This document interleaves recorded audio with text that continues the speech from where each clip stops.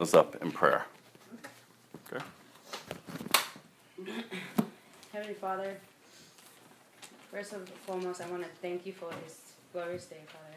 Thank you for just being in this opportunity of being in your presence and having the Holy Spirit speak to us and come upon us this day, Father God. Father God, I pray that ultimately we just be grateful for this day and grateful for the opportunity to hear your word through Rob, and in Jesus' name I pray, amen. Amen.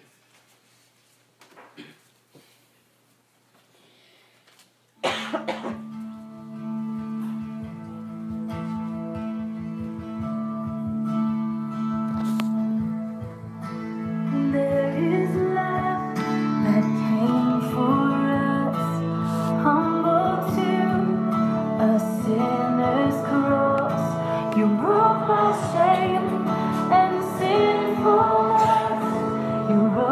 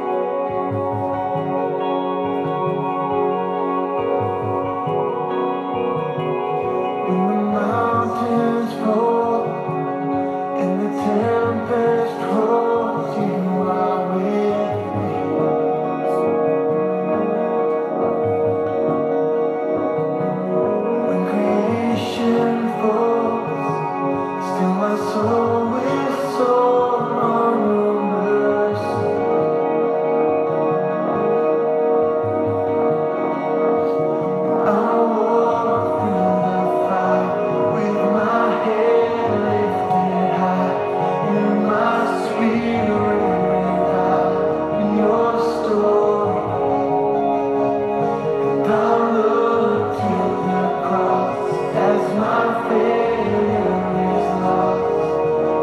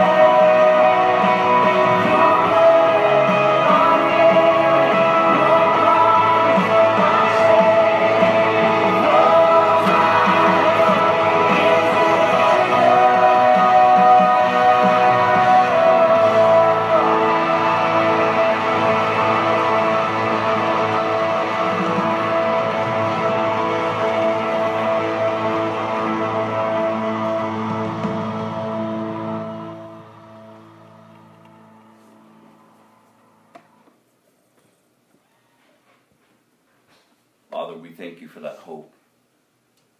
That hope that is in Christ Jesus and in Him alone. Father, your word says that hope will never disappoint us. No matter what our circumstances may be, God, that our hope, if we have that hope in Christ, that we have been engrafted into a kingdom that cannot be shaken. Father, that you've given us the victory in Christ. And that, Father, you're working all things out for the good. You are called according to your purpose and who love you. May we be among them, Father, those that are set apart to do your will. In Jesus' name, amen. Good morning to everyone. We're going to head to, and I'll give you some time to find it, 1 Thessalonians. It's after the book of Colossians. So if you want to turn there, and as you're turning there, it's kind of going to give us a good foundation for today.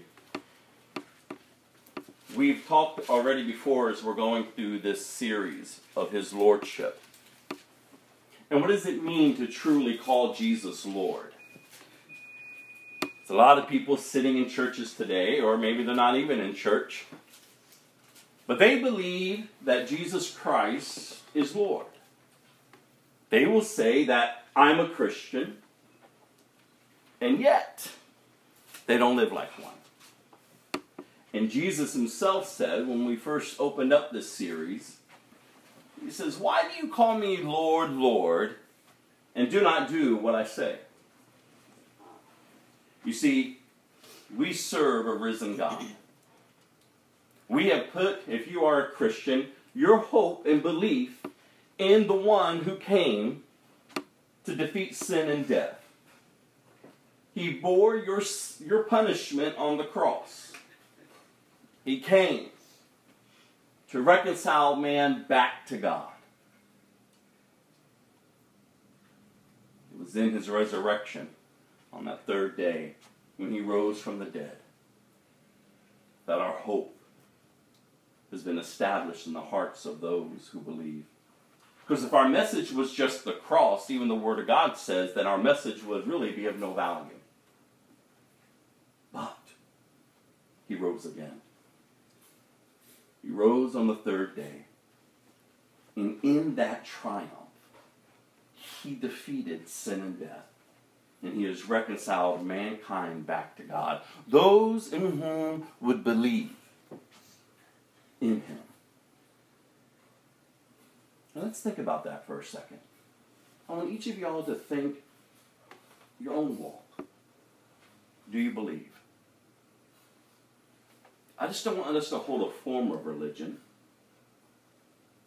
I want us to truly understand in whom we're saying. If you're saying, maybe you're not. Maybe you're sitting here and you've never accepted Jesus as Lord. But you're here today, and there's a reason why you are here today, is because he has chosen for you to be here today. You see, he's working in your life. He's working in my life. He's pursuing us because of his great love for us. That we would come to him. That we would turn from our evil ways. That we would turn from our sin and turn to him. And receive this free gift of salvation. So think about it. It's the question that Jesus asked. Does it pertain to you today? Why do you call me Lord, Lord, and don't do what I say? It's vital that you really allow that question to sink in, no matter what your age is. You don't want to hold a form and at the end of your life stand before him and go, "But I thought I knew you. I went to church, I did good things," and he says, "Depart from me, I don't know you."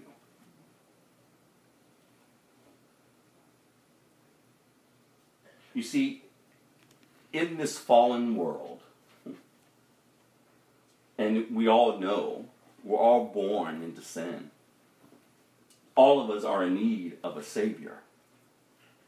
All of us have the same appetite for destruction. We just don't, when we're living in sin, we just don't see it as destruction.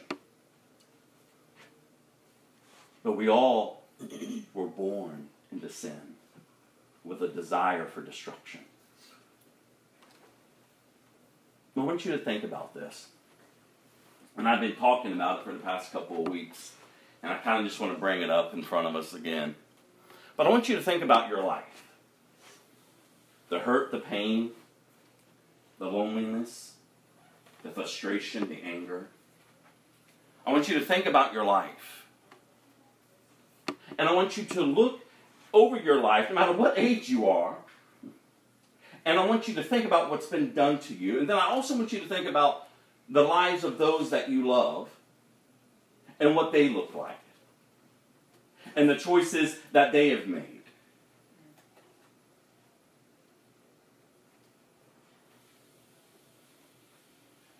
Because I think that if we really were honest with ourselves, we could look at our lives, and yeah, we can see no matter, again, what age we are, we can see the years of pain that others have caused us and what we have caused others to others.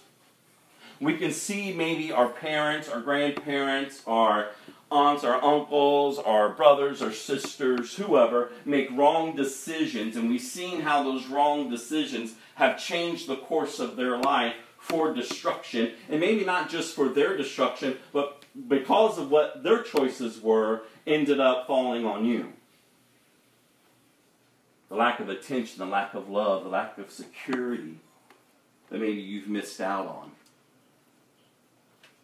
But isn't it interesting that the same thing that we've seen destroy other lives, we seek after?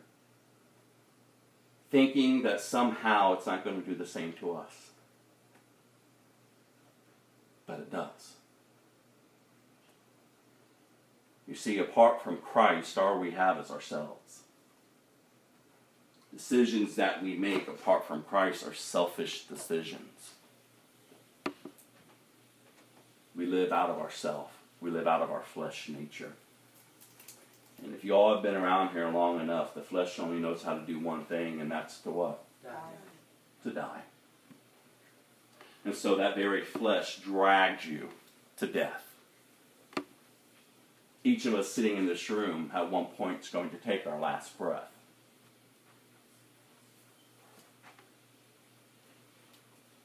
At one point, we'll take our last breath. And what has your life been marked by? Has it truly been marked by Christ? Living under His lordship? Walking in obedience? It's interesting that the love of Christ has been made this common love, this love of Him accepting everything about you.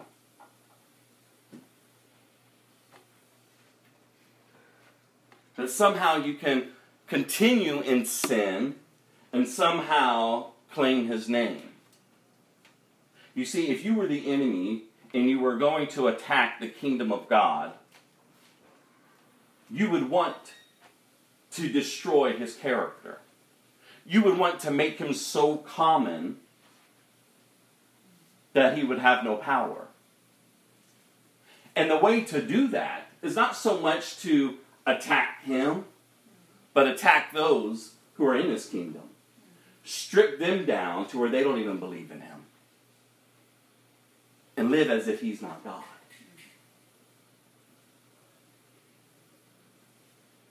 That's the way to pervert the truth of God.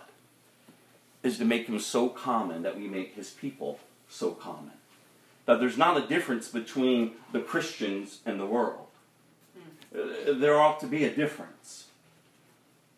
We ought not to think that we are better than the world, because we're not.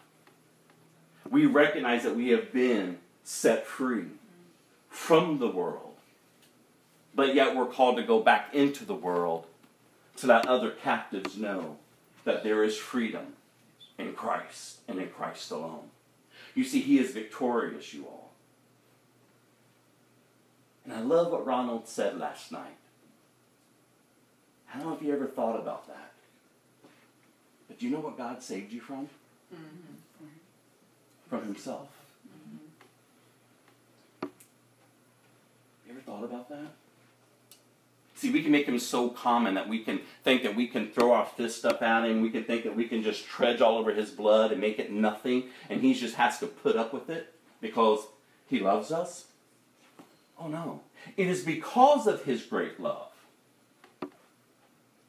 that he sent his one and only Son. You see, if God's love was all that was needed for salvation, there would have been no purpose for Jesus. You see, God loved you, yet though you were in complete rebellion towards him. He knew you needed a Savior. And because of that great love, there had to be a payment. One had to come to lay one's life down. This Savior of the world, Jesus, the Messiah. He willingly came to lay his life down because of God's love, so that you would not endure God's wrath. He took it. Lest you forget what Jesus cried out on the cross. My God, why have you forsaken me? Lest you forget what he prayed in the garden. If there be another way, take this cup from me. But not my will, but your will be done. You see, he came and he laid his life down so that you can live a new life in Christ. A new life in Christ. And we've been looking over these past few weeks what it looks like, this new life, what it looks like to be under his lordship. You see, if you've come to Christ, you've accepted him, then you believe in the power that has come forth from his resurrection that can ultimately change the course of your life. That I no longer have to make the decisions I was making. I no longer have to go and live out of the dictates of my flesh, the desires of my flesh. No, there's a new way to live. So how are we to live this new way? Are you seeking that? Because remember the question at the beginning was, why do you call me Lord, Lord, and don't do what I say? And I keep reminding us, it's not about being perfect. It's not about reaching perfection. But it's about growing up and maturing, no matter what your age is. If you're saying that you belong to Jesus Christ, then you ought to live as if you belong to him. You're no longer a slave to sin, a slave to self. No, you have been engrafted into his kingdom. I love it in Romans 8, where it talks about that you have been adopted into the family of God. That you have been adopted. And you have been given the right to call him Daddy. When's the last time you called him Daddy? When's the last time you just sat with him and let him know how much you desire him, to live for him? When's the last time that you just sat before him and said, God, search my heart. Is there anything wicked within me? Is there anything, God, that you need to expose? Because, God, I want to live a life that honors you. I don't care how the world looks at me. I don't care what others think. God, I care about pleasing you. No one else would lay their life down for me. No one else would come and rescue me. No one else will look at me in the condition that I am, this sinful nature, a rebellious nature towards you, and yet say, you love me. You would give your life for me. So, Father, I pray, God, that you would just allow me to be one that truly honors you. So search me. You got theirs? Listen to you.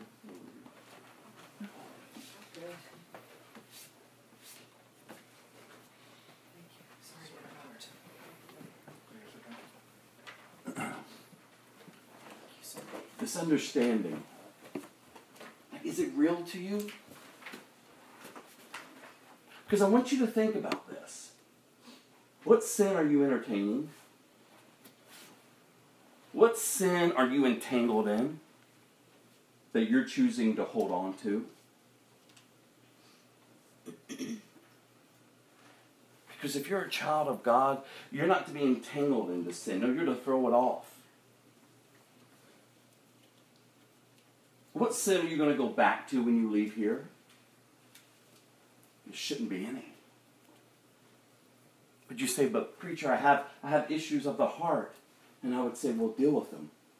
The Bible is very clear to expose the fruitless deeds of darkness. Stop talking about them in the sense of them owning you. No, start exposing them for what they have done to you, to your life, and to the lives of others that you care about. Start exposing them. Start stripping them of their power because they've already been stripped of their power in Christ. See, we have to take God's word and start believing it and applying it to our lives. We just can't be hearers. We have to be doers. And so how are you doing with the word of God? Active in your life. You got to stop making excuses for your sin and shrugging it off as if he doesn't care about it, because he does. You're marked and sealed, if you're calling yourself a Christian, by the Holy Spirit. You have the Holy Spirit of God within you if you've accepted Jesus Christ as your Lord and Savior. The power of God, the very power that raised Jesus from the dead, is within you.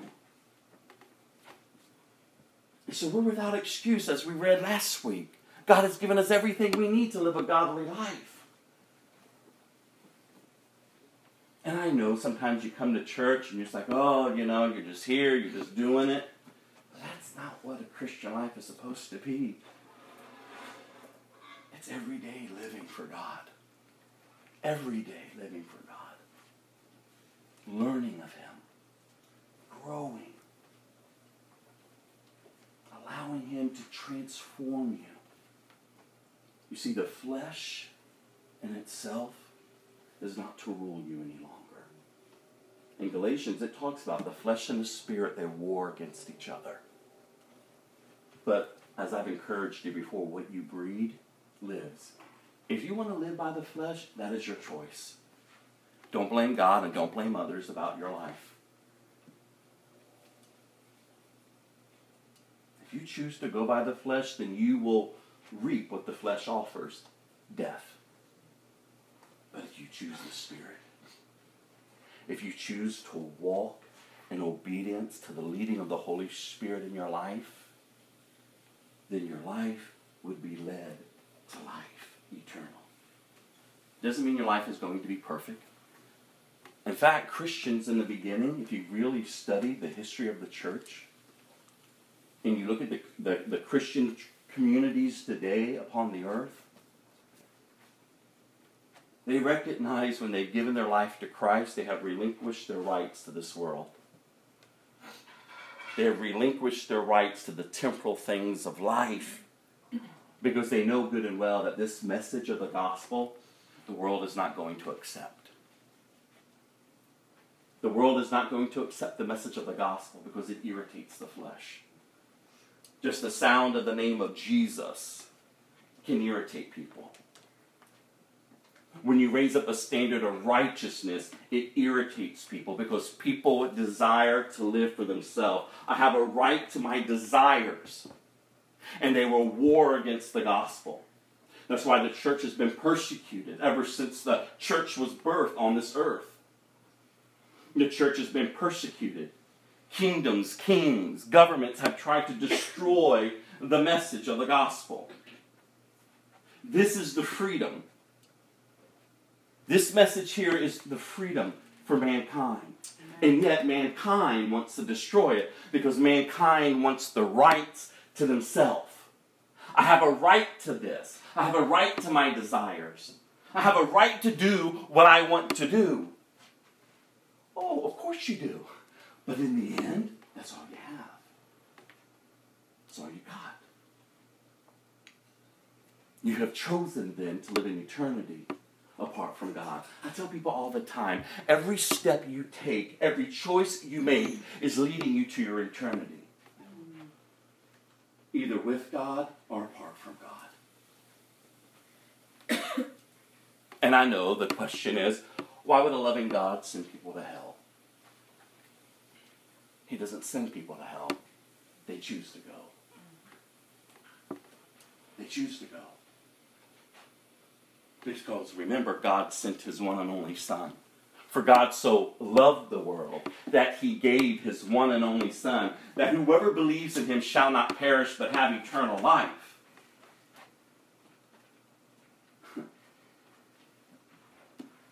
It's a choice. Jesus himself says, I'm the way. I'm the only way to God.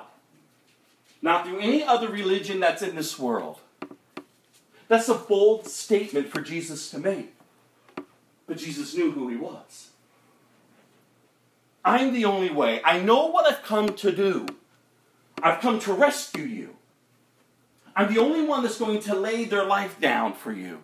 I have been sent by God so that you can live with God for eternity. You see, the flesh loves the temporalness of life. That's why it darkens our mind. It hardens our heart. And we make all these excuses why we want to stay in the flesh. But we best be careful. Because this flesh is dying. So why would you want that which is dying to be what leads you? Who are you following? Something's mastering you. Someone's mastering you. What are you giving yourself to daily? Look at the scriptures I laid out for you today.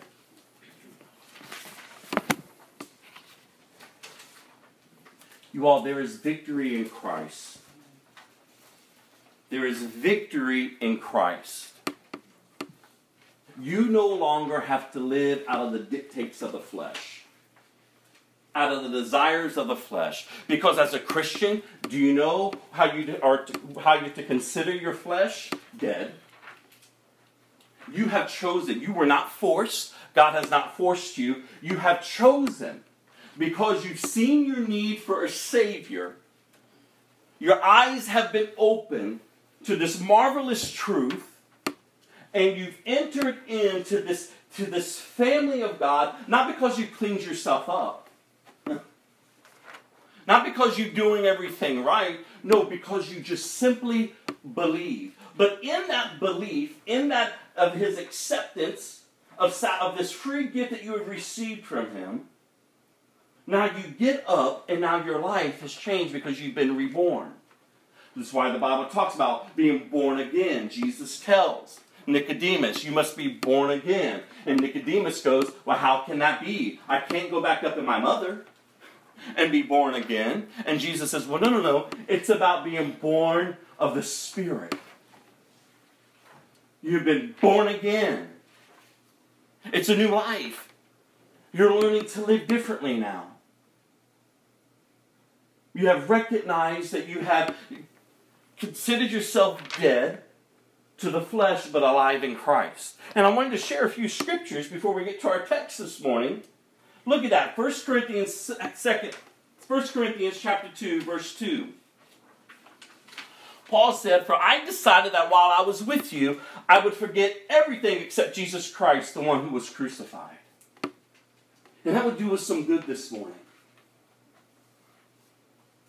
To forget everything else and just Jesus Christ and him crucified. Paul says, I care enough about you all. He's telling the church. And it could be the same for us in our lives. I'd rather forget everything else but Christ and him crucified. Because if I keep my eyes on that, if I truly see the redemptive work of the cross and all that was paid for me, my God, the freedom that comes from that. Because if you shift your focus off of your past or even your present circumstances and you place your focus on the redemptive work of the cross, oh wow, your mind will be renewed. Remember, we've been studying the scripture for Romans 12 where it says, how does God transform our lives? By renewing our mind. Or I like how the scripture says, by changing the way we think.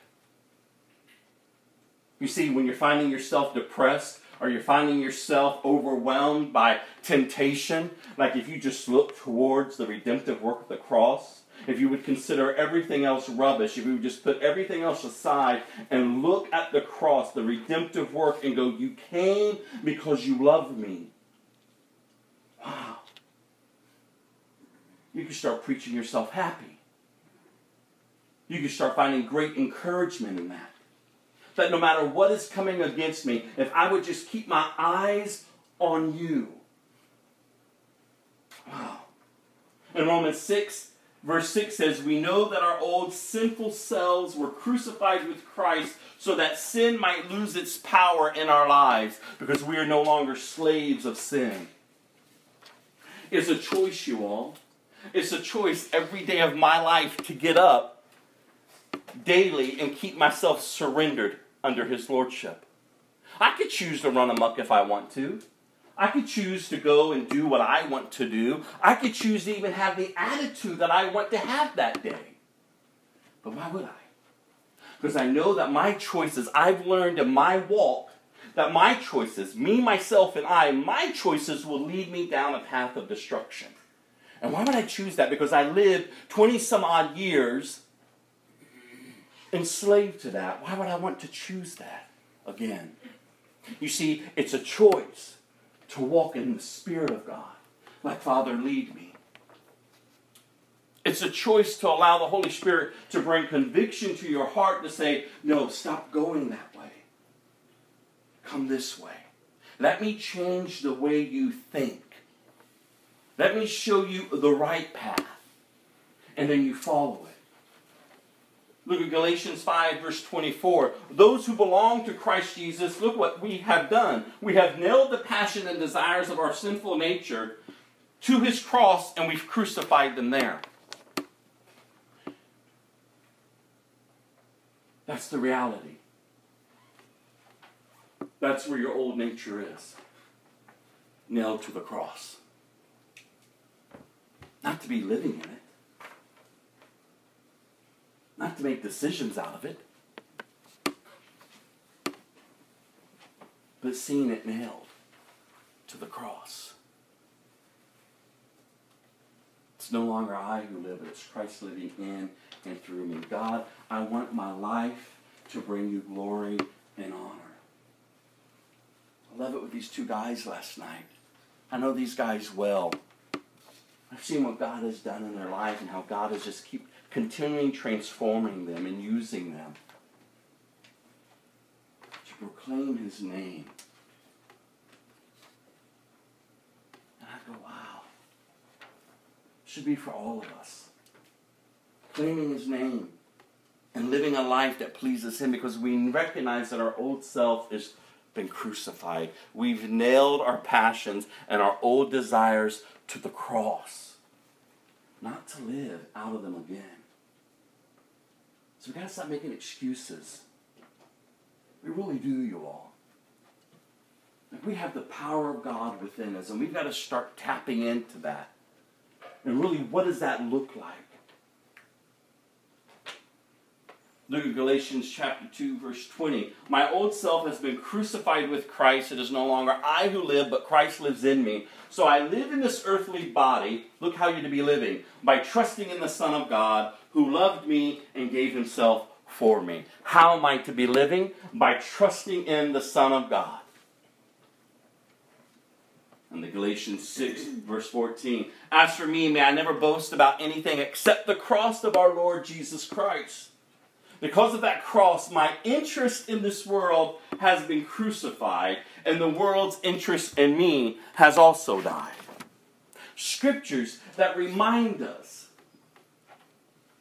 that we have been crucified with Christ. That we're to be living differently now. That we're to be honoring Him. And again, I said earlier, The enemy will love nothing more than to pervert God's word and to make it so common that there is no power in it to transform a life.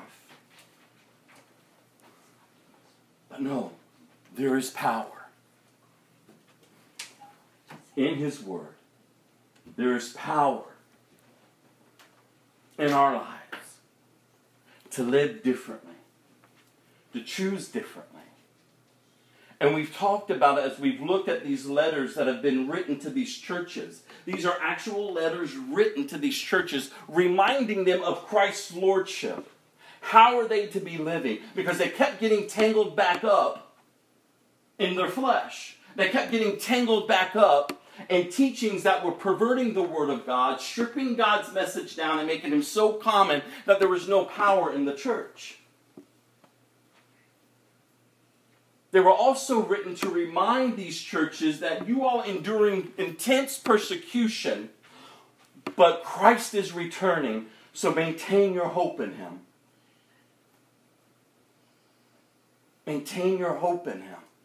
See, when you lose your hope in Christ, when you lose the hope of his returning, you basically now are going to be entrapped and enslaved by your selfish desires, because you're going to live how you want to live. Oh, that's not how we are to be living. No, we are to be a people who are preparing for his return. And no one knows the day and hour of his return, but we do know the signs of his return. The Bible is very clear on what the generation will look like before his return. They will be rebellious. The love of many will grow cold. They're going to be worse off than the people in the days of Noah, seeking only for themselves. The hour will grow darker and darker. And so when we see these things, we're to recognize, wait a minute, the urgency of the hour. And we as the body of Christ, as Christians, if you call yourself a Christian, you're to be the light of the world. You're to go out there because you carry the gospel message. You carry this message of redemption. That God came to restore mankind back to himself through his son Jesus. There is a way to live. But how can you share that message if you're no different than the ones that you're sharing the message with?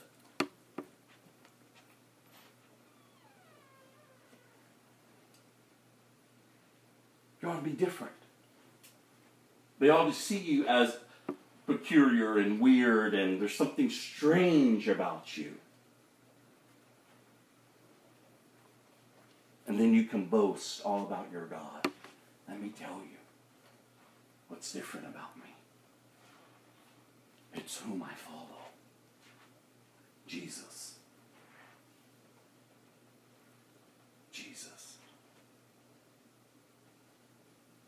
I mean, we're talking about the King of Kings and the Lord of Lords.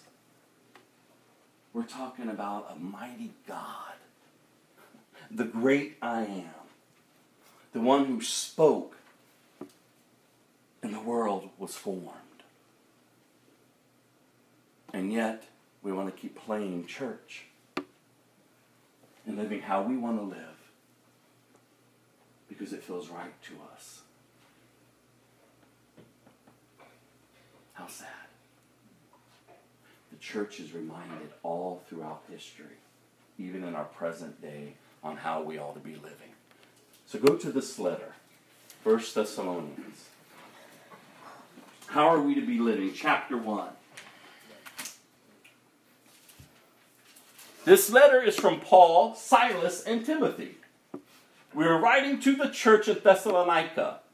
To you who belong to God, the Father and our Lord Jesus Christ, may God give you grace and peace.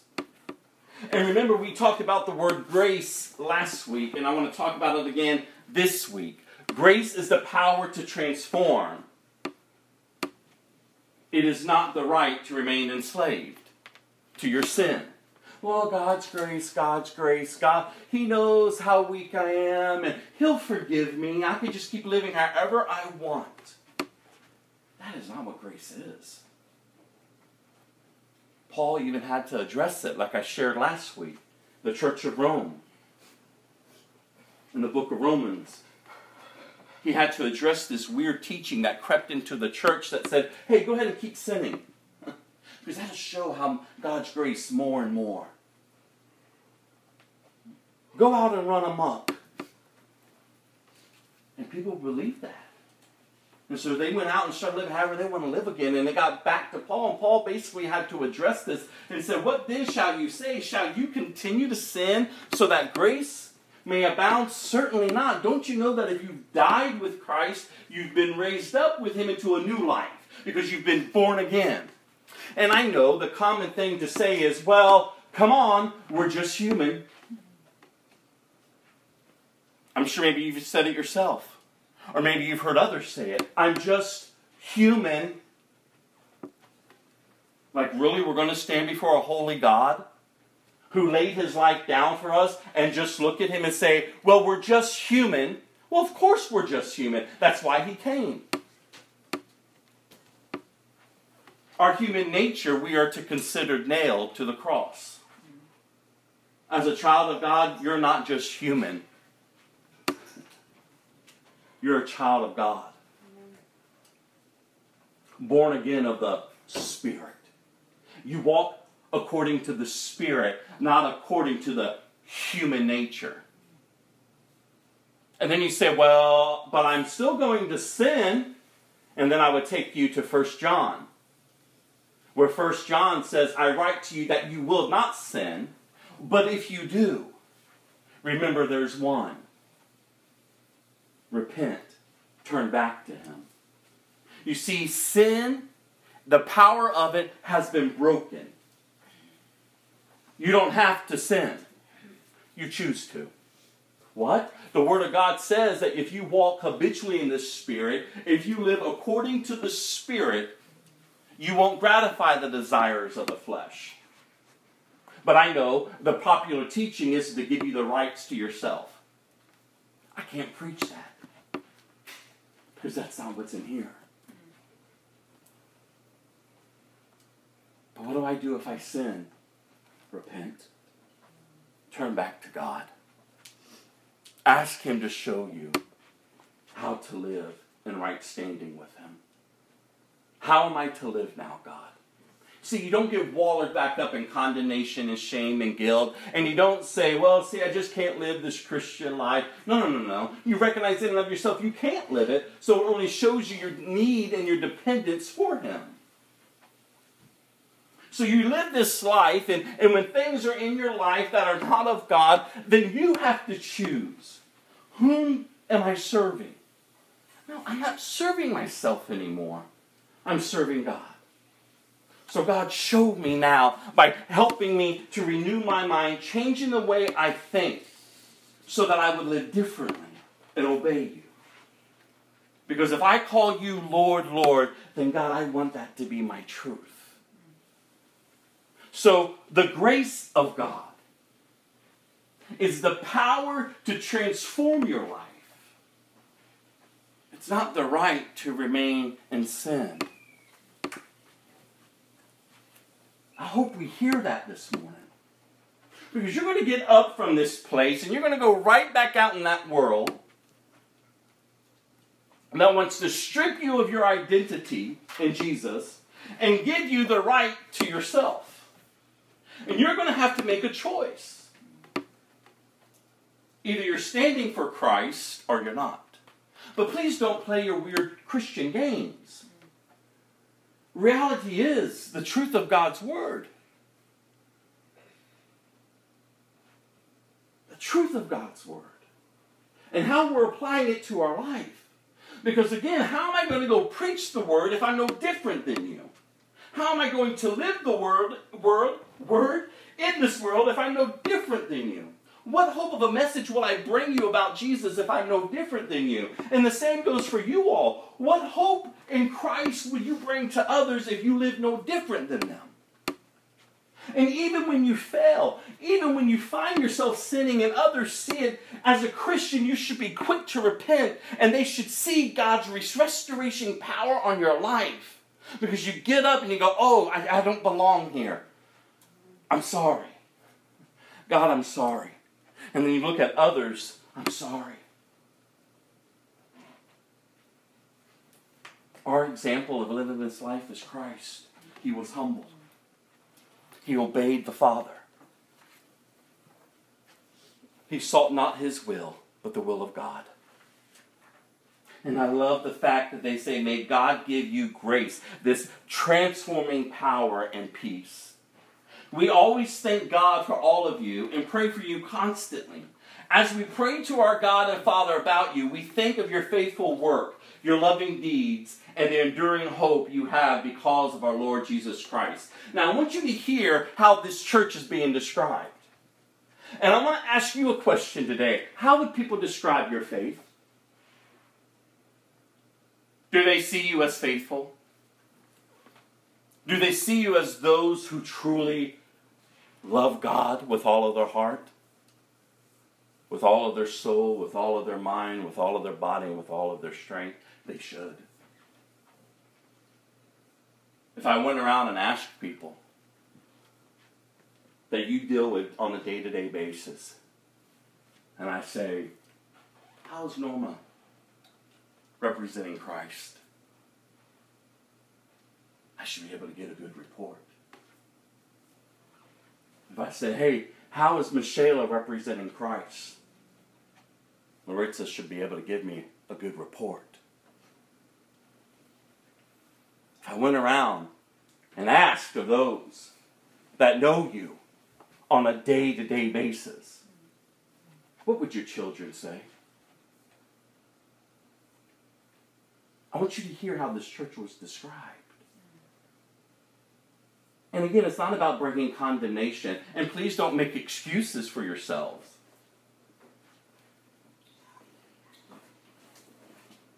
It's just reality. If we're calling him Lord, Lord, then by God he ought to be our Lord. The Christianity is just not this weird come in one day and out the other and just live however else the way you don't want to live. And I know that's how it's been presented, but I'm telling you all that is not what Christianity is. And if you don't believe me, then you go read it for yourself. I truly believe that you are to be born again because that's what the Word of God says. And that is what has happened in my life.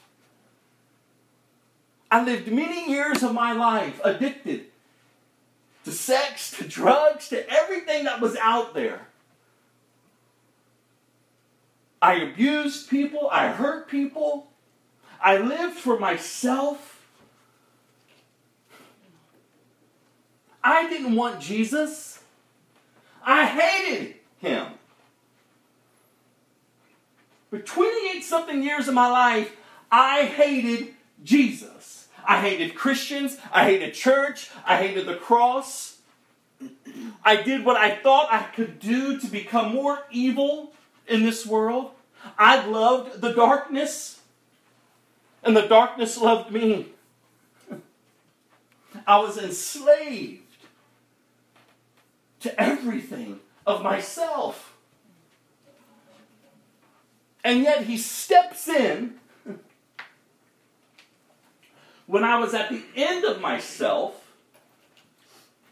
ready to take my own life.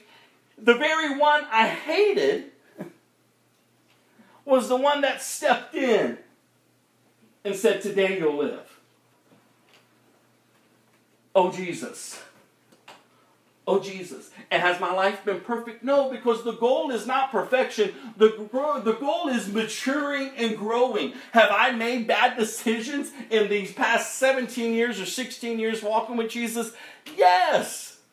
Have I had times of questioning, like Ronald talked about last night? Have I had times of questioning, really? God, is this real? Have I had sought after myself? Yes. Have I done things? Yes. But those things and all of that work for good because I'm called by God and I love him and he has developed me, he has disciplined me, he has grown me and he keeps growing me and he keeps disciplining me and I keep wanting to represent him more and more because it is no longer I who live. And so it should be the same for you all. Because it's been the same for the church since the beginning.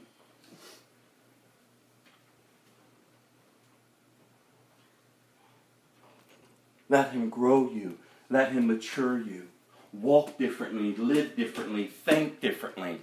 Be excited. Are you not excited about your Christian faith? Are you not excited that you can come boldly before his throne and you can worship the King of Kings and the Lord of Lords? That you recognize that there's going to be a day that he will part the eastern sky and he will collect those who belong to him. And for eternity, you will rule and reign with Christ.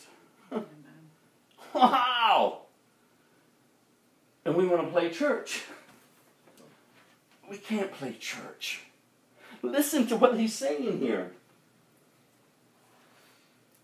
We proudly tell God's other churches about your endurance and faithfulness and all the persecution and hardships you are suffering. And God will use this persecution to show his justice and to make you worthy of his kingdom, for which you are suffering. In his justice, he will pay back those who persecute you. This church was under intense persecution for their faith in Christ. And you realize that in this, God will use whatever it takes to make his name famous. God will provide rest for you who are being persecuted, and also for us when the Lord Jesus appears from heaven. He will come with his mighty angels in flaming fire, bringing judgment on those who don't know God and on those who refuse to obey the good news of our Lord and Lord Jesus. I think that's an interesting statement. Not only is he going to bring judgment on those who don't know God, but he's going to bring it on those who refuse to obey. Those who call Jesus, Lord, Lord, and doesn't do what he says, lest they think they're going to escape his wrath.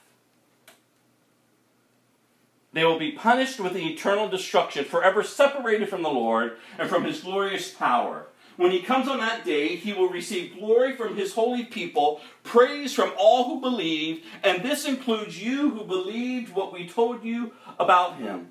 So we keep on praying for you, asking our God to enable you to live a life worthy of his call. May he give you the power to accomplish all the good things your faith prompts you to do. Then the name of our Lord Jesus will be honored because of the way you live. How is his name honored? By the way that you live. And you will be honored along with him. This is all made possible because of the grace of our God and our Lord Jesus Christ. Where are you? I'm in the wrong place, but that was a good reading. I know. I can't find it. That was the Second Thessalonians. I'm looking around. So we'll go back to the First Thessalonians. I'm reading and reading the Lord. That was awesome. We know, dear brothers, in verse 4 of 1 Thessalonians. We know, dear brothers and sisters, that God loves you and has chosen you to be his own people. For when we brought you the good news, it was not only with words, but also with power, for the Holy Spirit gave you full assurance that what we said was true. And you know of our concern for you from the way we lived when we were with you. So you received the message with joy from the Holy Spirit in spite of the severe suffering it brought you. In this way you imitated both us and the Lord. As a result, you shall become an example to all the believers in Greece throughout both Macedonia and Achaia. And now the word of the Lord is ringing out from you to people everywhere, even beyond Macedonia and Achaia. For wherever we go, we find people telling us, and this is what I was getting to earlier, that people are telling us about your faith in God. We don't need to tell them about it, for they keep talking about the wonderful welcome you gave us and how you turned away from idols to serve the living God, the living and true God. Can people testify about that, of your life? That you have turned from your idols and that you are now serving the true and living God. And they speak of how you are looking forward to the coming of God's Son from heaven. Jesus, whom God raised from the dead, he is the one who has rescued us from the terrors of the coming judgment, of what I just read in 2 Thessalonians. This coming judgment. for those who refuse to obey and for those who don't know God. There is a wrath of God that is stored up to hit this earth. And I keep encouraging y'all, why would you choose his wrath over his love? Why would you choose to continue to go your way and somehow think that you're going to escape his wrath if you're not truly living for him? If you're truly not one who has been marked by him? Like, see, can you answer the question, why do you call me Lord, Lord, and don't do what I say? Is that question towards you? How are you living for God?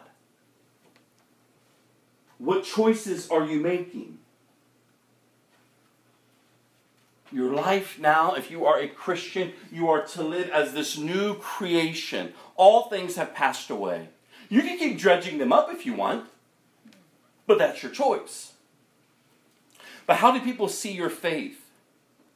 Reports were getting back to Paul and to Silas and to Timothy about this church and how they were living and how they were strengthened in their faith and how they turned from their idols and now they're living for the true and living God.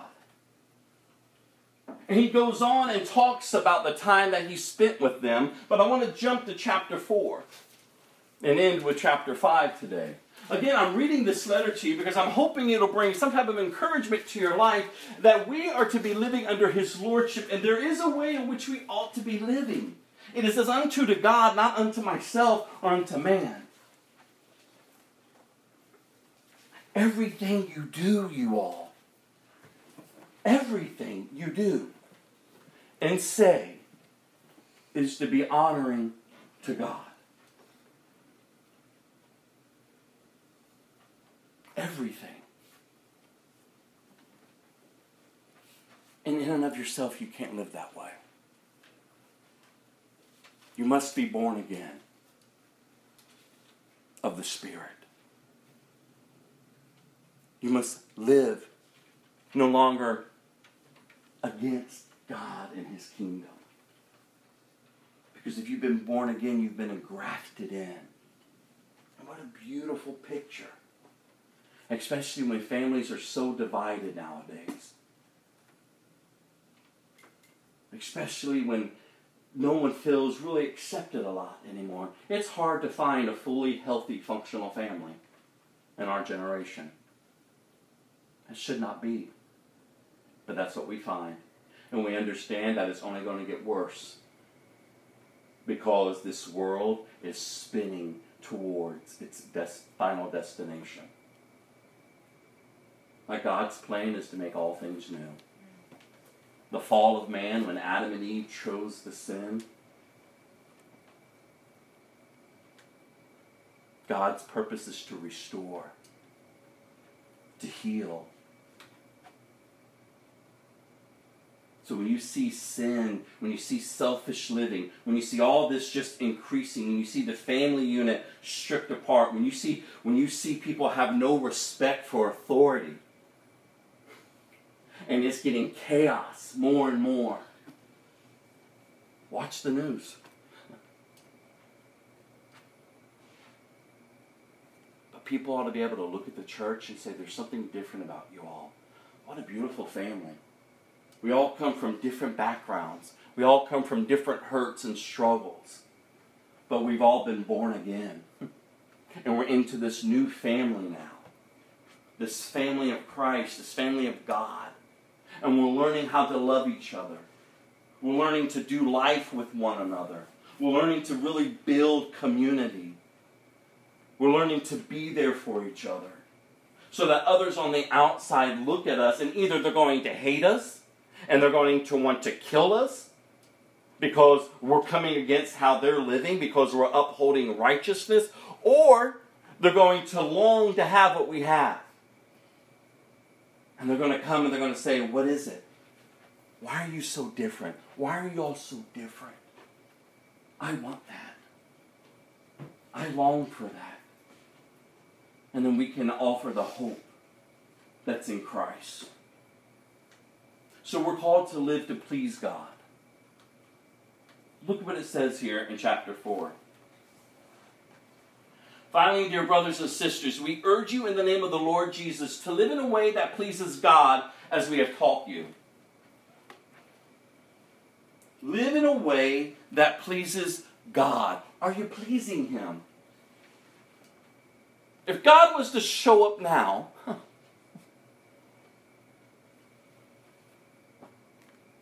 how would you stand before Him?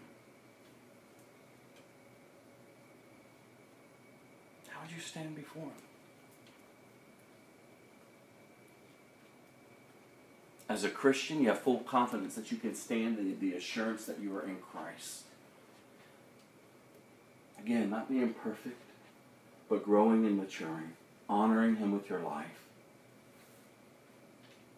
I could stand before Him with the assurance that, God, I know that you are for me and not against me. And I know my life has not been marked by perfection, but my life has been marked by Christ. Because I've been attentive to the leading of your Holy Spirit. It is nothing that I can do that can please you. You know, Christ did all that He did to please you and to pay the penalty for me. So we can stand with the assurance, as the Bible talks about, that we have been sealed for the day of redemption, and we stand before Him. We can stand with the assurance that, God, my life was lived to please you. But if you're making a decision, if you're running amok, if you're entangled in sin and that's where you're choosing to be, and you're making His name so common and you're trampling under His blood, or trampling His blood under your feet, and it's as if it's nothing, you don't have that assurance. You don't have that assurance. Because what are you going to say to Him?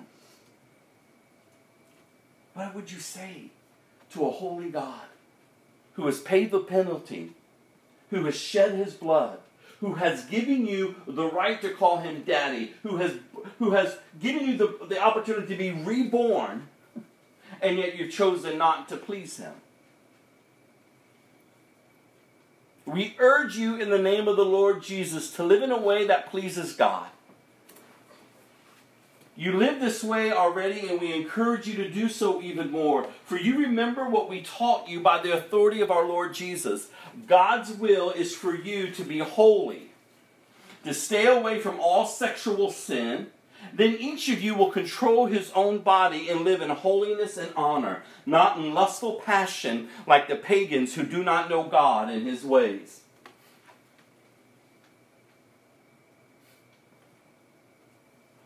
We're called to live holy lives. We're called to not have anything to do with sexual perversion. Not even a hint of it is to be among God's people. Wow. And yet, when I read reports, when Christian conventions come into towns, do you know what the hotel people report? That's when they make most money off pornography in the hotels. Read a huge article just a couple weeks ago about it. Men and women of God coming in for a holy convention. And the porn sales increase in the hotels. And we think that we can enter in, wave our hands, praise our God, hallelujah, God bless you, and then we can just walk right back out and go to our room. Watch porn and masturbate. And somehow think God is pleased.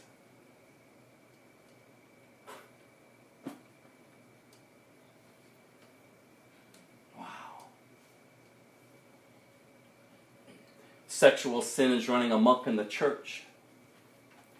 It's running amok no matter what age. For God's sakes. We seek to please ourselves and entertain ourselves with the very filth that is sought out to destroy us. God's people are giving themselves out of wedlock out of marriage. God's people are entertaining sexual perversion. Well, whatever your desire is, go for it. Who cares? And somehow we're buying into it. And no one is being reminded of what the Word of God says. We're called to be a holy people. And that we are to stay away from all sexual sin. You are to keep yourself pure before God. You're to honor God with your body because you love the Lord your God with all of your heart, with all of your soul, with all of your mind, and with all of your body, and with all of your strength. And I know the common phrase is to say, come on. It's a desire I need to release. I need to give myself to it. Really? The Word of God says, and live in holiness and honor, not in lustful passion like the pagans who do not know God and His ways. Apart from God, you burn with lust. Apart from God, you burn with sexual perversion. You want to give yourself to it. Do you not realize that the greatest testimony of one living for themselves is the way that they give themselves sexually? And we're destroying our bodies. And we're destroying others because we're being intimate.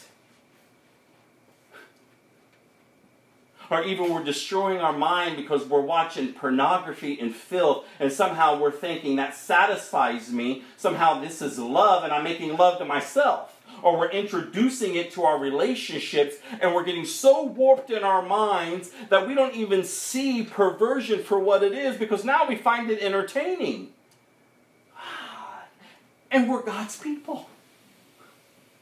And somehow we think that we're going to escape His judgment.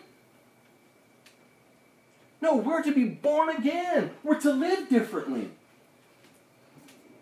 Trust me, I was the most greatest pervert that was out there. I know what it's like to burn with lust. I know what it's like to just, ugh. But coming to God, God, I don't want to live that way. God, how am I to honor you with my body? How am I to honor you with my thoughts? How am I to honor you with the way that I live? Because God, I truly believe that you are my Lord, that you are my Savior. And God, when I feel it rising up in me, God, your word says that you make a way out. So God, I will rest assured that I will sit on my hands. And I will guard my thoughts. Because God, you say you make a way out. And greater is He that is in me than he that is in this world. God, it is not a struggle because God, you've already claimed victory over it. So I'm not going to look at it as a struggle. No, I'm going to see it as for what it is. Sin, and you've already are victorious over it. And that's what my hope is. That's what I long for. That my body can be pure. And I don't have to live by these desires that want to rule and reign in me because I'm all insecure. Reality is, you know where sexual sin comes from? It comes from insecurity within.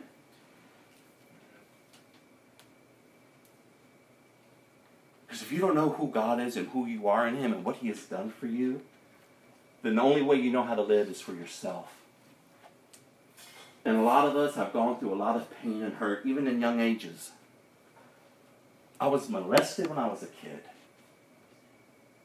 I was given over and over and over to different ones. And all I knew, all I thought I could have in life was to please people sexually, because that's the only way that I could find love. That's the only way I could find acceptance. Do you see how the flesh works and how the enemy works? And we long just to find acceptance. So we're just give ourselves to anything. It's hard to even have Christian men and women dress appropriately. and honor God with their dress and with their bodies. Because we want to demand our rights on how we should dress. What? See, we've got to start getting real, you all, with the Christian life and how we're to be living. And not provoking each other. And not just excusing things. No, it's time that we start getting things out in the open and start addressing it and dealing with it. No, the Word of God says have nothing to do with it. Don't live like those who don't know God. Don't live like that. Because we've read, not only those who don't know God, but those who don't obey God are going to face His judgment and for eternity be separated from Him. Because of your choices. No, you can be born again, born again, born again. Live differently. Be empowered by the Holy Spirit. Get up every day of your life. It doesn't matter what your circumstances look like. Get up every day of your life and declare this day whom your God is and say, God, with all that's within me, I give my life to you. Amen. Because you love me. Because I'm looking at the cross. I'm keeping it before me. I see the redemptive work that God, you came to set me free. Like God, you have stripped me from all of this junk and you have given me yourself that I may live and not die. He says here in verse 6, never harm or cheat a Christian brother in this matter by violating his wife, for the Lord avenges all such sins. And we have solemnly warned you before, God has called us to live holy lives, not impure lives. Therefore, anyone who refuses to live by these rules, look at this, is not disobeying human teaching, but is rejecting God, who gives His Holy Spirit to you. When you run out of here and you go do whatever you want, you're not rejecting the teaching that I'm giving. You're rejecting God. But we don't need to write you about the importance of loving each other. For God Himself has taught you to love one another. Indeed, you already show your love for all the believers throughout Macedonia. Even so, dear brothers and sisters, we urge you to love them even more. How is your love for one another? I've been encouraging us over these past weeks, we ought to be serving each other, loving each other, holding each other accountable, praying for each other, asking each other, how can I serve you? How can I pray for you? What is it, sister, that you need? What is it, brother, that you need? When's the last time you called in and checked on each other or sent a text? When's the last time that you just reached out and held someone because they were hurting? May God increase our love for one another. And look at our goal. Verse 11. Make it your goal to live a quiet life, minding your own business, and working with your hands, just as we instructed you before. Then people who are not Christians will respect the way you live, and you will not need to depend on others. Wouldn't it be awesome if all of us in this room and Christians throughout the world really grasped this scripture? Make it your goal, you all, to live a quiet life. To mind your own business and work with your hands. Be a hard worker. I don't understand why Christians are known to be lazy. I really don't. How is that honoring God? You ought to be the best employees out there. You ought to know good stewardship. You're not working for man, you're working as unto the Lord. Everything, remember, your life is to honor God in everything you say and do. Christian workers should be the best workers. They should not be lazy. You should not be stealing companies' time. You should not be stealing companies' resources. You should not go in there grumbling and complaining about your bosses or your co-workers. You shouldn't be giving in to the office politics or anything else. No, you are just to show up and put in the hours in which you have committed yourself to and to honor God in doing it. You should go above and beyond. in your service because you're working as unto the Lord, not as unto man. You grumble and you complain. You carry on about everything and everyone. You show up 10, 15 minutes late. You leave early and no one sees it. Oh, you don't know my boss. You don't know this. You don't know that. I don't need to know your boss. I don't need to know this and that. All you need to know is God. What would God ask of you? Live a quiet life. Stop running amok. Work hard.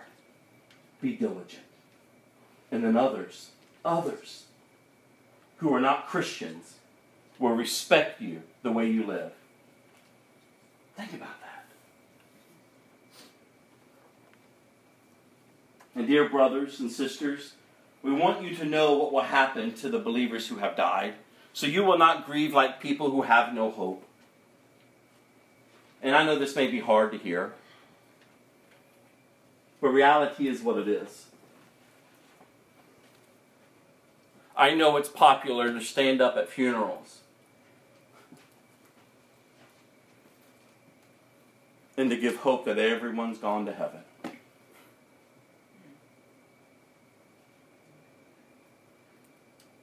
I know it's popular because it comforts people. And we want to comfort people. But we have got to stop offering the kingdom to those who do not belong to the king.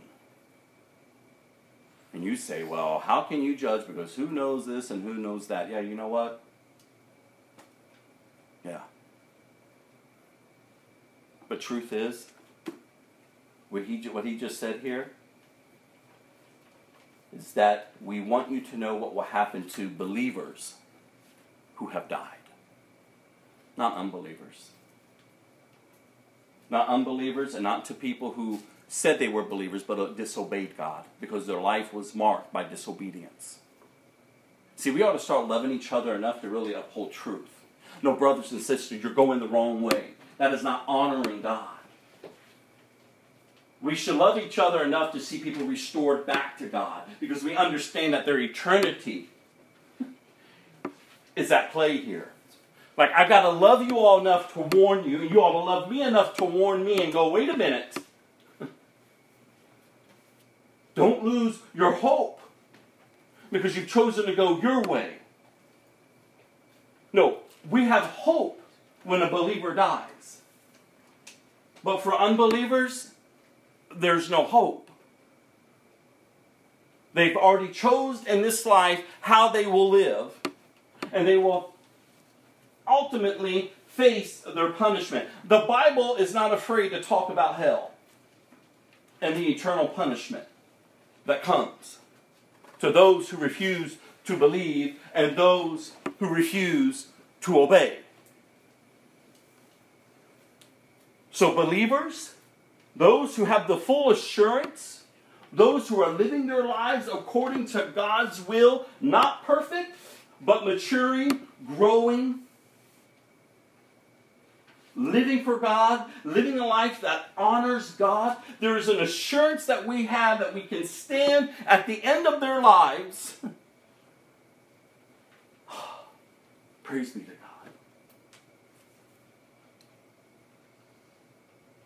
And I know. Give us the good message. Make us think everyone's going to heaven. But Jesus didn't.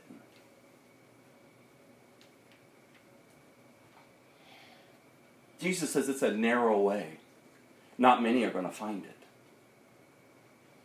Because more people are going to choose themselves over God. Wow. But he wants to give hope to believers. So that you will not grieve like people who have no hope. For since we believe that Jesus died and was raised to life again, we also believe that when Jesus returns, God will bring back with him the believers who have died. We tell you this directly from the Lord. We who are still living when the Lord returns will not meet him ahead of those who have died. For the Lord himself will come down from heaven with a commanding shout, with the voice of the archangel, and with the trumpet of God. First the Christians who have died will rise from their graves. Then together with them, we who are still alive and remain on the earth will be caught up in the clouds to meet the Lord in the air. Then we will be with the Lord forever. So encourage each other with these words. This is the hope that we have. This eternal hope that we have in Christ Jesus our Lord. You see, why do you call him Lord, Lord, and don't do what he says? Why would we? See, you're either for him or you're against him. You can have the assurance, you all, that you are with him by the way that you live your life. Is it honoring him? You know it. Don't pretend that you are, and inside, you're not. We're talking about eternity here. Why would you continue to choose to disobey him? You can walk with the full assurance of who he is and who you are in him, because your position as a believer is in Christ. That's what the Word of God says. You're living out of the knowledge and the fullness of who Christ is. Every day. Not my will, but your will. Oh God, I shouldn't be here. Thank you for the conviction, Holy Spirit. I go this way now. Or I don't know which way to go. So Father, I pray that you would just give me the wisdom that I need to make the right choices. See, some of you are about to make decisions in your life that you ought not to be making. They do not honor God. And yet you keep going your way. And God is trying to get your attention and saying, stop going this way. You see, he's a just God. So when he serves his punishment, he is just about it, because your whole time on this earth, he has been trying to get your attention. I love you. I know the plans I have for you. Come this way. Stop going that way. This life is not all that it's about. This is just a temporalness of life. You were to live as foreigners on this earth because you're going to another place in which you were purposed and prepared for from the beginning of time. Do we really want to choose the temporalness of life? Why would we? Do you understand eternity is forever? One of my favorite things to do, and if you ever want to, you let me know. I love to go walk in the graveyard and give my graveyard sermon. So if you're ever interested in that, you let me know. I'll take you out to the graveyard. If only the dead could speak. If only the dead could speak. And the Bible gives us this understanding of what hell looks like. And I know it's not popular to teach anymore. Don't you see how the enemy has stripped God and made him so common? And it's not about scaring you into the arms of Jesus. No.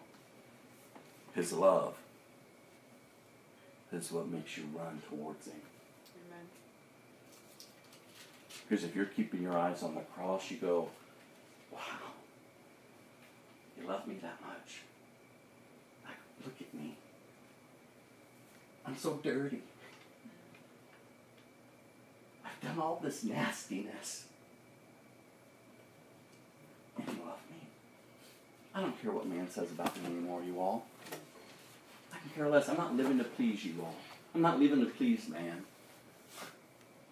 My character has been attacked left and right, and I go, oh God, it hurts, but God, there's nowhere else I know how to live. Like, we're talking about God, you all.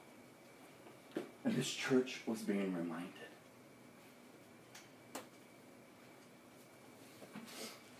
In closing, chapter 5. Now concerning how and when all this will happen, dear brothers and sisters, we don't really need to write you, for you know quite well that the day of the Lord will return. The Lord's return will come unexpectedly, like a thief in the night. When people are saying everything is peaceful and secure, then disaster will fall on them as suddenly as a pregnant woman's labor pains begin. And there will be no escape. But you aren't in the dark about these things, dear brothers and sisters. And you won't be surprised when the day of the Lord comes like a thief. For you are all children of the light and of the day. We don't belong to darkness and night. So be on guard. Not asleep like the others. Stay alert and clear-headed. Night is the time when people sleep and drinkers get drunk. But let us who live in the light be clear-headed, protected by the armor of faith and love, and wearing as our helmet the confidence of our salvation. For God chose to save us through our Lord Jesus Christ, not to pour out his anger on us. God, isn't that beautiful? Did you hear that? There's a way we ought to be living. God, look at this. For God chose to save us through our Lord Jesus Christ, not to pour out his anger on us. Christ died for us so that whether we are dead or alive when he returns, we can live with him forever. So encourage each other and build each other up just as you're already doing. See, this should be kept in the forefront of the church. What is our purpose? Who are we? We are ambassadors to the kingdom of God. We are born-again people who no longer live by the dictates of the flesh. No, we're learning now how to live and walk in the Spirit so that we don't gratify these desires. We're learning to live lives that are pleasing to God. Hard workers. Living a quiet life. Serving. Loving. These should be the attributes of the church, of God's people, because we're representing him. And we have the full assurance that we belong to him. Can you wake up today, or have you woke up today with that full assurance? If not, don't leave today without it. Is there sin in your life that you know good and well should not be in your life? Then it's time to cut it out. It's time to repent. It's time to seek God and say, God, I want to trust you. It's time to come clean, you all. We weren't meant for his wrath. We weren't meant for his wrath. Dear brothers and sisters, honor those who are your leaders in the Lord's work. They work hard among you and give you spiritual guidance. Show them great respect and wholehearted love because of their work, and live peacefully with each other. Brothers and sisters, we urge you to warn those who are lazy. Encourage those who are timid. Take tender care of those who are weak, and be patient with everyone. See that no one pays back evil for evil, but always tries to do good to each other and to all people. Always be joyful. Never stop praying. Be thankful in all circumstances, for this is God's will for you who belong to Christ Jesus. And I challenged you all last week, I believe, to have an attitude of gratitude. Go throughout these next 30 days, or how many days are left in November, and start being grateful for something each day. Start writing it down. Start sharing it with each other. Watch how your mind will be renewed if you start acting as if you're grateful for things. It's how we're called to live. And then just don't do it for November. That should just be your lifestyle from here on. Just be grateful. Before you go to start talking negatively about something, just turn it around and go, wait a minute. I don't want to think on this. God, help me to be grateful.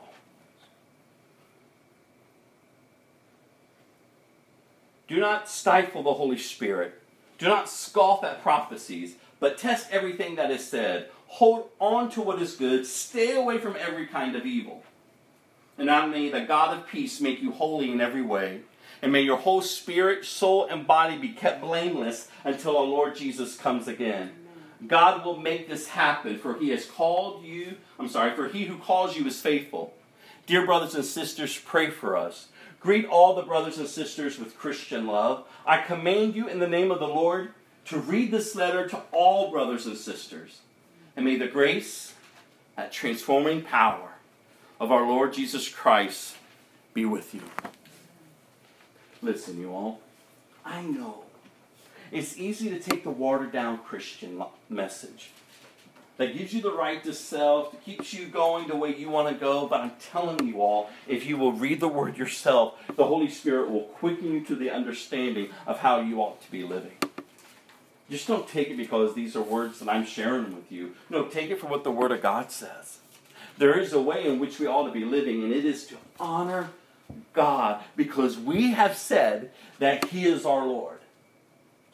And so you should leave from this place encouraged each time that we come together, built up each time that we come together, and you should be going out from this place and applying it to your life. And if you're unsure on how to apply it to your life, then you should be contacting me or contacting another brother and sister and say, can we sit down and go through scriptures? Can you hold me accountable in this area of my life because it's out of whack? Like I'm quite not sure how I'm to be living or the decisions that I'm making. But you all who are about to make decisions in your life, you better look at the Word of God and make sure that those decisions are honoring God. If not, don't take a step. It's time, y'all, that we start cleaning house. And I'm talking about the heart. It's time to really start allowing the Holy Spirit to have the full access to our heart and say, God, here I am. I've got nothing to be ashamed of. God, no, you know me. So I don't have to come and try to pretend with you. No, God, you know exactly who I am and what's going on in my life. But God, I trust you enough because you are my Lord, that you will work all things out. Search my heart. If there's anything within me that is not pleasing to you, then God, just bring it out and show me how I'm to make right choices now. Come on, y'all. There's a way to live. And we've got to stop making excuses. And we've got to start encouraging each other. Look around this room. Seriously, take a look around. We all come from different backgrounds. We've all gone through our own abuse and hurts. But they don't have to keep defining us, you all. We have a God who has come to make all things new. And if you haven't accepted him, then I don't know what you're waiting for. He's not waiting for you to clean yourself up because you never can. No, you just come broken because you see your sin. And you see the payment that was paid for it. And you just bow your knee and say, here I am, God. Here I am. And you're born again. And those of you who've accepted Christ, but yet you've turned, you've rejected his ways, and you've gone your way, I'm not quite sure why you would continue to call him Lord, Lord, and not do what he says. Because you're not going to escape his wrath. The word is very clear.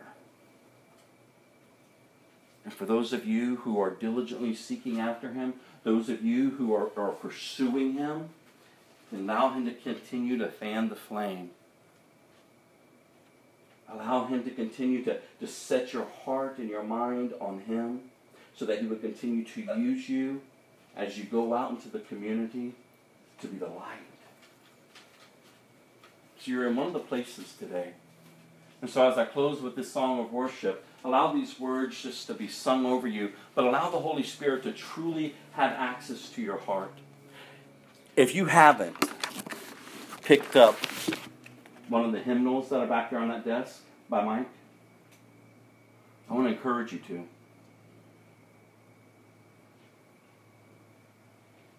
These hymnals, these hymns, are songs that were birthed from brothers and sisters in Christ through different seasons of their life.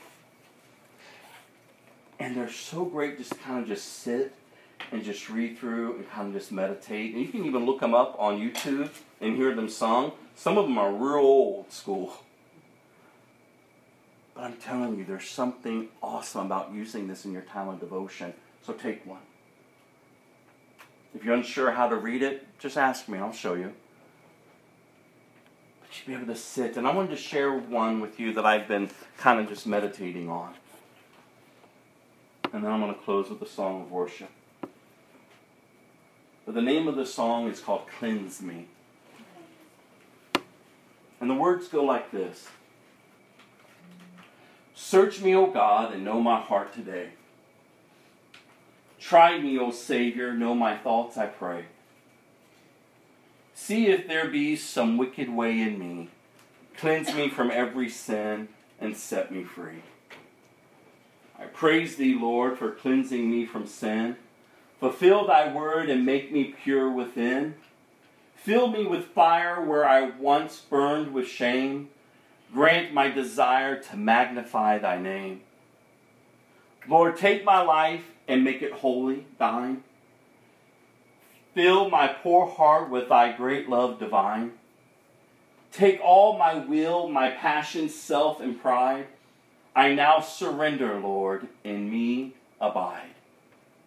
O Holy Ghost, revival comes from thee. Send a revival, start the work in me. Thy word declares thou wilt supply our need. For blessing now, O Lord, I humbly plead. I would encourage you, if you haven't taken one, take one. Let's close with this song, and then we'll close in prayer.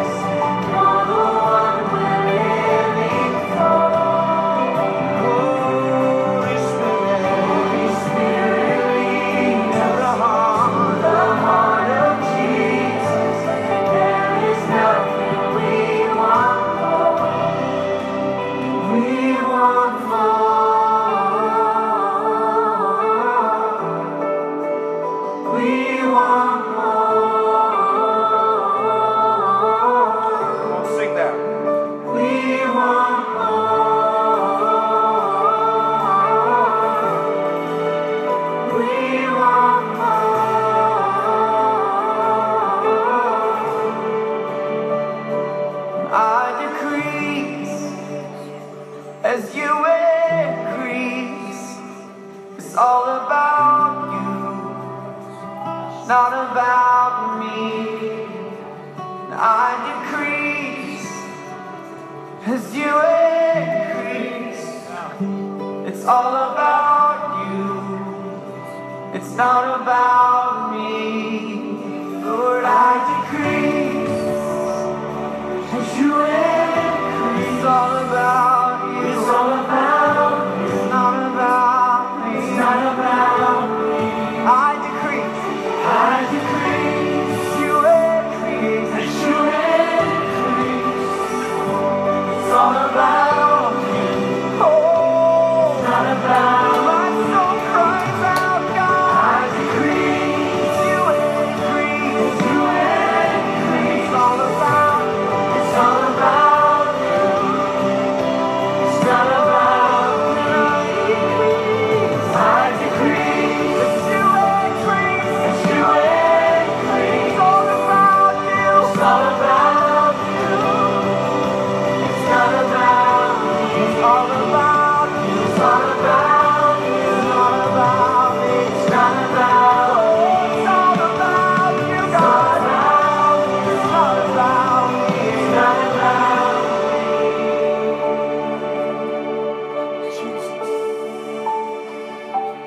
Holy Spirit, break us. Come and overtake us. You're the one we're living for. Holy Spirit, lead us to the heart of Jesus. There is nothing we want more. We want more.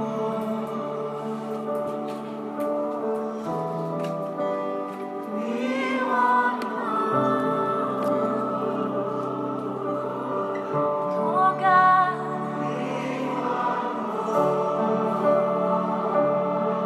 hear the cry of our heart.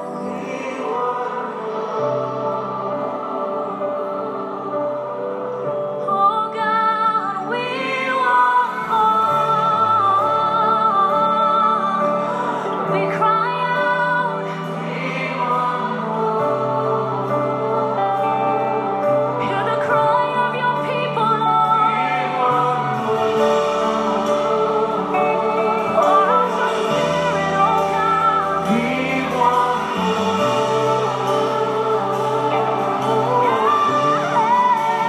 We want more. Oh God, we're crying out. We're crying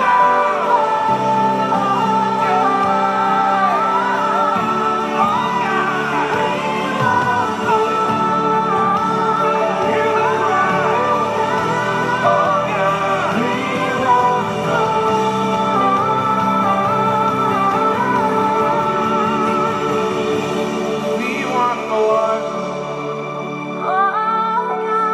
so much more. Hear the cry of our heart, Lord.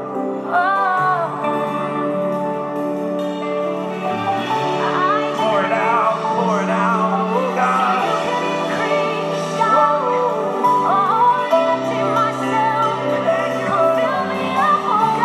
Oh God, I decree as you increase. It's all about you, it's not about me. I decrease as you increase. It's all about you, it's not about me.